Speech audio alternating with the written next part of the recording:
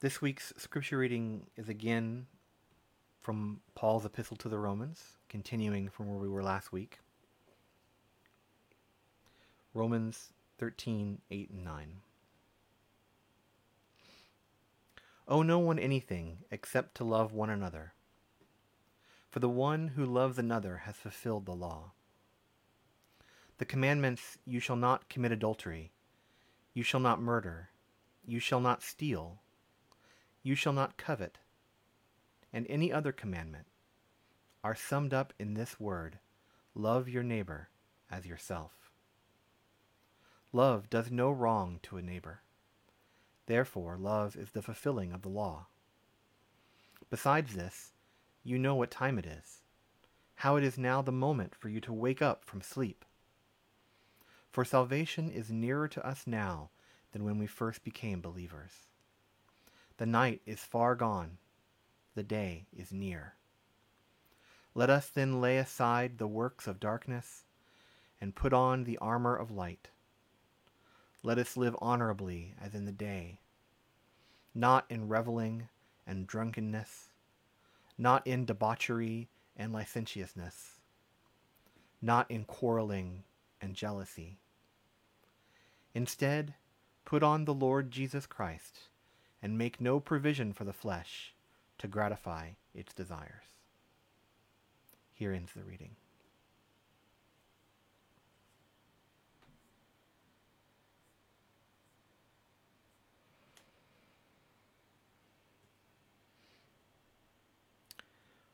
When I first moved to Austin from San Antonio, when I first graduated from high school, I was amazed by what I saw as a larger group of cultures living in Austin.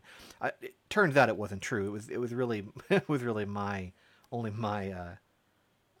understanding of San Antonio was so limited that I only knew of the people that I grew up around.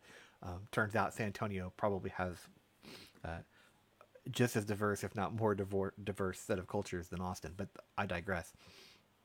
When I came, one of the things I really loved early on was this little Indian food restaurant called Star of India over on Anderson Mill and or Anderson Lane, and we would go there. My wife and I would go there all the time because my wife was vegetarian, and this was while I was first dating my wife, but then also after we got married. But my wife was vegetarian, and so we would go and they had this great vegetarian meal, great vegetarian options, and it was just fantastic. And they had this amazing artwork on the walls. That was this like religious artwork. And growing up, I didn't really study the religions of India, and I didn't know much about Hinduism or anything. But I assumed that these were Hindu artworks, and this was from Hindu religious tradition. But we went there a lot, and so I got to know the people who worked there and talked to them some, and it turned out that they actually were not Hindus. They were Sikhs, which is another religious tradition from India that's separate from Hinduism or Islam. That started, I believe, in either the 15th or 16th century, and the Sikhs are really easy to spot, at least men who are Sikhs, because they wear turbans. They wear these big turbans on their head. And in fact, after the terrorist attacks on New York since September 11th, 2001, there were a lot of Sikhs who were persecuted because Americans who didn't know any better, assumed that they were Muslims, but really they weren't Muslims. They were Sikhs. In fact, usually, if in the U.S. at least, if you see someone wearing a turban, they're actually a Sikh. That's it. The reason they do that is it's one of their religious following. One of their religious beliefs is that they are not allowed to cut their hair, and so they don't cut their hair or shave their bodies at all, and so they grow long beards and they grow very long hair, and so they wrap that hair up in the turban to cover it and to have it out of the way. So the wearing of the turban is literally a religious practice for them, as is having long beards and everything. But it turns out that a lot of Sikhs run Indian restaurants in the U.S. And In fact, if you visit Gurdwara, which is a Sikh temple, you can often receive a free meal. If you just go, they'll feed you a really delicious meal. And what I noticed about the Sikhs as I got to know them more, and I kind of learned about them some online, and then I met several of them and talked to them, and started looking for them in the news and things, is that to me, the Sikhs, generally speaking, very much embody what Jesus asked us to do when Jesus said to love your neighbor as yourself. Because the Sikhs are very, first of all, they're very humble. They don't draw attention to themselves generally. They don't, they do their work in quiet and in the background. But what they do is so important. They feed the hungry. They take care of people in need. Um, I there are lots of Sikhs who work in healthcare, and with the COVID-19 things going on, they started, because the mask. If you wear a mask over a beard, it doesn't work as well, and so they started shaving their beards off, even though this was like a core religious tenet of theirs, is not to shave their hair. They still did this because more important than that is loving your neighbor and taking care of your neighbor. And so more important than having the long hair for them was being a good neighbor and a good human being, and taking care of those around them who needed them to shave so that they wouldn't get sick from COVID-19. So I just have a great respect for them. And I always think, here are somebody who's really living their religious beliefs in the real world. Now, I'm sure I'm not a Sikh. I don't know all the tenets of their religion or anything. Um, I have friends, of course, who are Sikhs, but I'm sure nobody's perfect. I'm sure there's lots of people who are Sikhs who struggle with their religious life and all this kind of thing. I'm not trying to paint a perfect picture. I'm just saying that oftentimes I see them really living out their faith in the real world, and it really means a lot to me. And I think that kind of life is what Paul was talking about in our reading from Romans. So let's take a look. Again, this is my third sermon now on Romans. I'm using the kind of standard lectionary. So these readings just happen to come one after another in the lectionary, but I think it works well to kind of dig into Romans. But just to kind of review, and for anybody who didn't hear those other two sermons, this book that we're currently reading from, the Bible is not actually a single book. It's the Protestant Bible that we're using is 66 separate books written by different authors over different periods of time and things. And this book is the Epistle of Paul to the Romans, a letter that was written by the Apostle Paul to the churches in Rome around the year 55, 58, somewhere in there, AD. I forget the exact time, although I have a slide here in a minute that'll tell me. But what was so interesting about this is that this is one of the earliest books in what we call the New Testament, or the Christian scriptures, because the Gospels, which we kind of think of as, thematically, from a story perspective, they come first, that the life and teachings of Jesus were actually written much later. They were carried on as an oral tradition for the first 100 to 150 years or so of the church, and so they were written down later. But these epistles were written early by the apostles to early Christians, as a kind of a way for them to answer questions and keep up to date with people and spread the teachings of Jesus. And specifically in this one, Paul is writing to the churches in Rome because no apostle has yet been to Rome. And so the Romans had learned Christianity from the other churches in the area and had brought it back to Rome with them. But no kind of religious leader had gone to Rome to give them the quote-unquote correct understanding of Christianity yet. And so Paul was trying to kind of put it all into one letter and send it that way, because he was planning to come to Rome in a few years, and he did. He went to Rome in a few years and was arrested, and then executed in Rome, actually. So But that's the kind of the background of this story. So let's look at this reading again, and I'm using a different translation this time. This is from a translation called the Easy to Read version, which is an excellent translation to use for kind of what we would call missionary work, or work in languages other than English. I've got some people who are listening to my sermons who are not native English speakers, and one of the pieces of feedback I got was that the readings are kind of hard, which is true because it's in this kind of very flowery, very formal English. So this is a much kind of a easier to read version. So this is the same reading. You should owe nothing to anyone except that you will always owe love to each other. So here Paul is saying not to get into huge financial debt. Don't take out big loans. Don't maintain huge debt. He's not saying, and there's lots of debate on this about whether he's saying never borrow money, and that's not the point of this. The point of this is that you're going to owe love to one another. In other words, love is the focus, not the not owing anyone anything. Then he says, the person who loves others has done all that the law commands. The law says you must not commit adultery. You must not murder anyone. You must not steal. You must not want what belongs to someone else. All these commands and all other commands are really only one rule.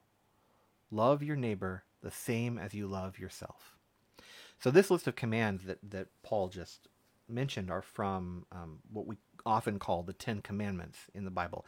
They're actually listed two different places, and they're slightly different in different places. And generally people break the 10 Commandments into two sets. There's the first set of commandments that has to do with loving God, and there's a second set of commandments that has to do with loving your neighbor. And these are from the set about loving your neighbor, which I think is really important. So Paul is saying that this whole set of commands about loving your neighbor can really be summed up with this one. Love your neighbor as yourself. If you do that, then you've done everything else. You don't need to worry about it so much. Paul was very concerned about this kind of religious literalism and this thing where the religious people of the time were very formal, had very legalistic views of things. If you do X, Y, and Z, then you are a good Jew or a good Christian or whatever. And so Paul is saying, don't get caught up in the legalism. Don't get caught up in the exact list of commands of what you can do, what you can't do. Just remember, love your neighbor as you love yourself. And if you do that, then you've done. Then as long as you stick to that core value, as long as everything you do comes from that place of loving your neighbor as yourself, then what you do will naturally be in line with God's commands. It doesn't say to ignore God's commands completely. It just says that everything you do, if it's from this place of loving your neighbor as yourself, then you'll be doing the right thing. And then he continues to kind of expound on this, and he says, love does not hurt others. So loving is the same as obeying all of the law, because the law is about not hurting other people. I say this because you know that we live in an important time.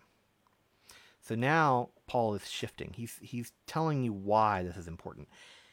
Paul at the time, and I'd love to do a sermon just on this later, but Paul really believed, and so did a lot of the apostles, that the end of times, that the return of Jesus was going to happen imminently, within their lifetime. They really believed that the end was going to be very, very soon. And in fact, you can see there's some confusion when the apostles begin to be killed by the authorities and such, that in one of the letters, Paul has to address that and say, don't worry, those that have died are going to be there too when Jesus comes back. But I mean, the early church really thought that Jesus was going to return immediately. And so a lot of things Paul says, we kind of have to think about that. Like when he talks about not owing anybody anything, and later he talks about how it's better not to get married at all because that way you don't have to deal with all of the complications of having a romantic partner and all those kind of things. He's coming from a place of he thinks that Christ is going to come back, within our lifetime. So if that's the truth, then why, then his point is, why bother with these things that just follow what you're supposed to do. So we have to think a lot about that when we kind of decode some of Paul's writings later. But for now, just understand what he's saying here. He's like, we live in an important time. We live in this time when Jesus has just come and has been resurrected, and now Jesus is going to come again. And he says, yes, it is now time for you to wake up from your sleep. Our salvation is nearer now than when we first believed. And even though we now don't think that the end of times is coming right away, that it's coming within our lifetime, this is still true. I mean, salvation is always closer to us now than when we first believed because of the way time works, right? Like we're always moving towards it. So it's still important. His message is not lost. His message is still, don't wait. Don't put it off. Don't say, you know what, next year I'm going to do what I'm supposed to do, but this year I've got to do this. He's saying, do it now. Grab it by the horns, do it right now. Live like the end of times is going to come tomorrow. And he continues, the night is almost finished. The day is almost here. So he's talking metaphorically about the night being the time before Jesus' coming, second coming, and the day being the second coming and when Jesus would come again and would bring his kingdom into being. And so he's saying the night is almost finished, the day is almost here. This also, by the way, echoes what we hear in the Gospels, again, which were written later, that talk about Jesus coming like a thief in the night when nobody's ready, and that you have to always be ready because you never know when he's going to come. So, he continues, so we should stop doing whatever belongs to darkness.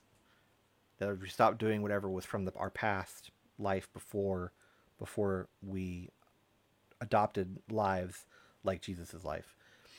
We should prepare ourselves to fight evil with the weapons that belong to light. Again, lots of metaphors here.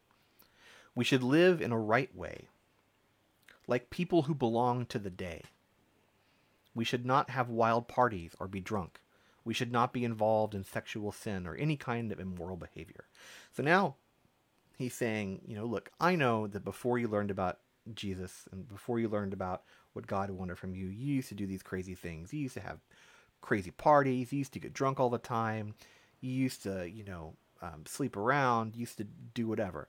But now that we know, we shouldn't do that anymore. That's what he says. And this is one of those parts that's really tricky in the English because it uses words like licentiousness and things that are not so commonly used nowadays. But the point he's trying to make, when he talks about wild parties, this is the word in the Greek refers to basically a city festival. In Japanese, we would say matsuri. It's like a big festival to get there. But in Greece, in Rome, these festivals were huge parties, and everyone got drunk, and there was lots of sex between the people involved, and they were just crazy parties. And so what he's saying is, don't go out and have crazy parties. Don't get drunk all the time. Don't be involved in sexual sins, adultery and these other things. Don't be living immoral lives. He says, we should not cause any arguments and trouble or be jealous, but be like the Lord Jesus Christ, so that when people see what you do, they will see Christ. Don't think about how to satisfy the desires of your sinful self. So in the English translation we saw earlier, it said flesh, and in Greek it says flesh, but the Greek word flesh is separate from the Greek word for body, and it means specifically it has a negative connotation. It's talking about the kind of base instincts that we have, the kind of again, it's the sinful self, right? So what he's saying here is, this is the important bit from here, I think. Be like the Lord Jesus Christ, so that when people see what you do, they will see Christ. That's the important bit here. And that's what he was trying to tell the people of his day. So I guess the next question here is, so what? So what does this tell us today? I mean, this, Paul was talking to a specific group of people in a specific time. He was talking about events. Again, he thought the end of the world was coming very, very soon. And I mean, for him, it was in a way, because just a few years after he wrote this, he went to Rome, and when he got to Rome, he was persecuted and put to death for his beliefs. And so, for him, it was kind of over. But he thought that Jesus was going to return, within their lifetime. And so his urgency is perhaps different from our urgency, but nonetheless, I think we have urgency. We have lives now, and we need to do what we can in this life. I think one of the problems people have with Christian Universalism when they learn about it, especially a lot of people who were raised in the church, especially in evangelical or fundamentalist Christian denominations, is that they've been taught as they grow up, and you hear this a lot in a lot of congregations, that you were saved, or you're so lucky because you're saved, and if you want to be saved, you have to do these things. You have to live this life. You have to be free from sin.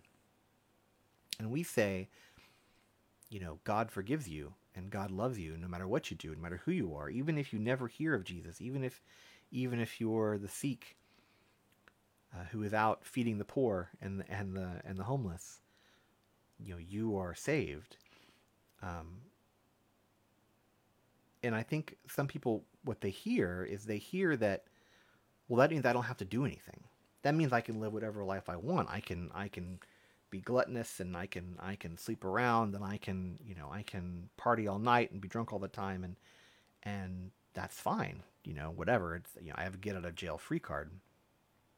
And on the one hand, I guess, I mean, in a way, they're technically correct. That is what we're saying, but but not really, because what we're saying is not that there's no punishment, that there's no justice in the world, in the afterlife.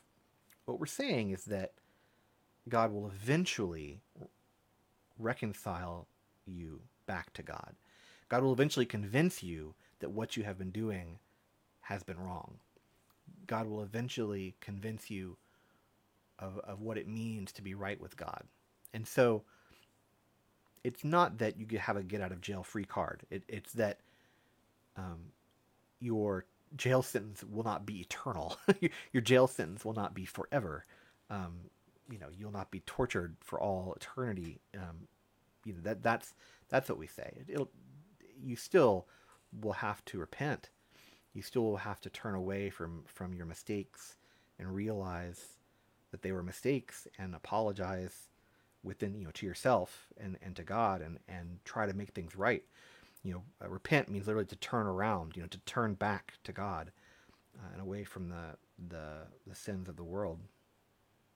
And the point of being a Christian is to understand that God forgives you, and that God loves you, and to take that understanding and allow it to change your life, allow it to make you a better person, allow it to make you someone who is willing to really accept criticism, to really hear that you have aspects about yourself that need to be changed, to really live into those changes, to treat other people the way that you want to be treated, to live your life, as Paul says, such that people see Christ in you, in the world.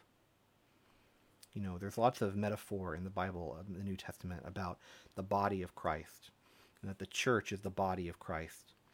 And I think what it means is that we are literally the bodies that represent Christ in the world. We are what people see when people see Christians.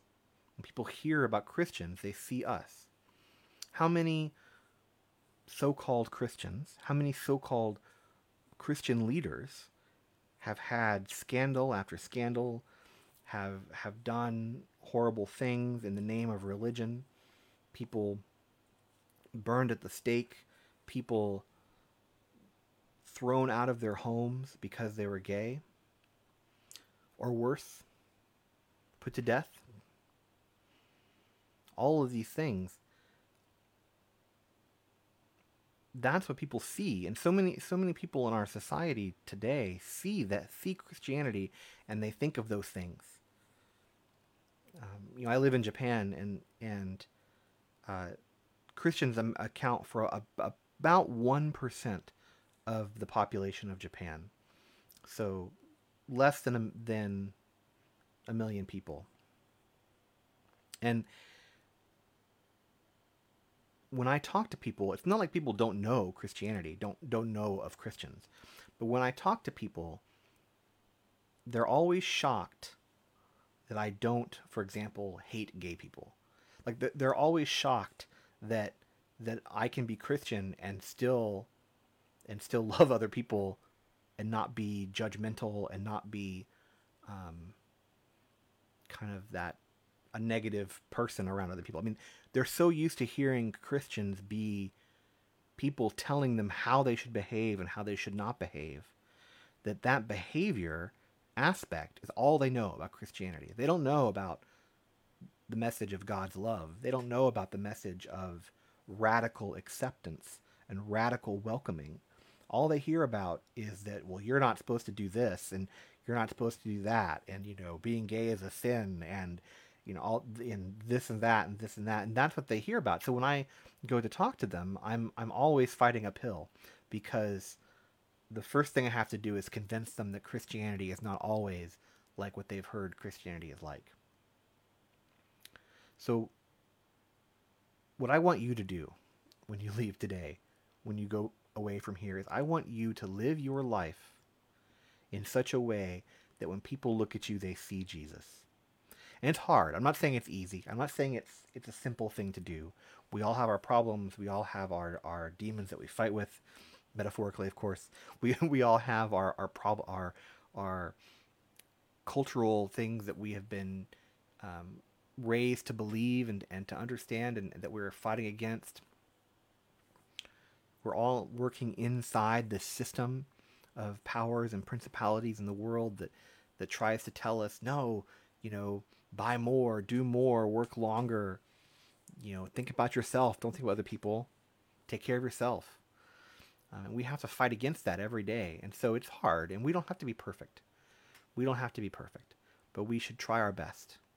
Do our best, even if you only do one thing every day that really embodies what it means to be a Christian and to have a life changed by Jesus. If you only do one thing, if you help that homeless person to find a meal, or if you help your friend who needs to helping move or something. I mean, it doesn't have to be a huge, like, earth-shattering thing, but it's just those little things that make a difference. I mean, look at my like I said, my example of the Sikhs who, if you show up at their temple, they'll feed you.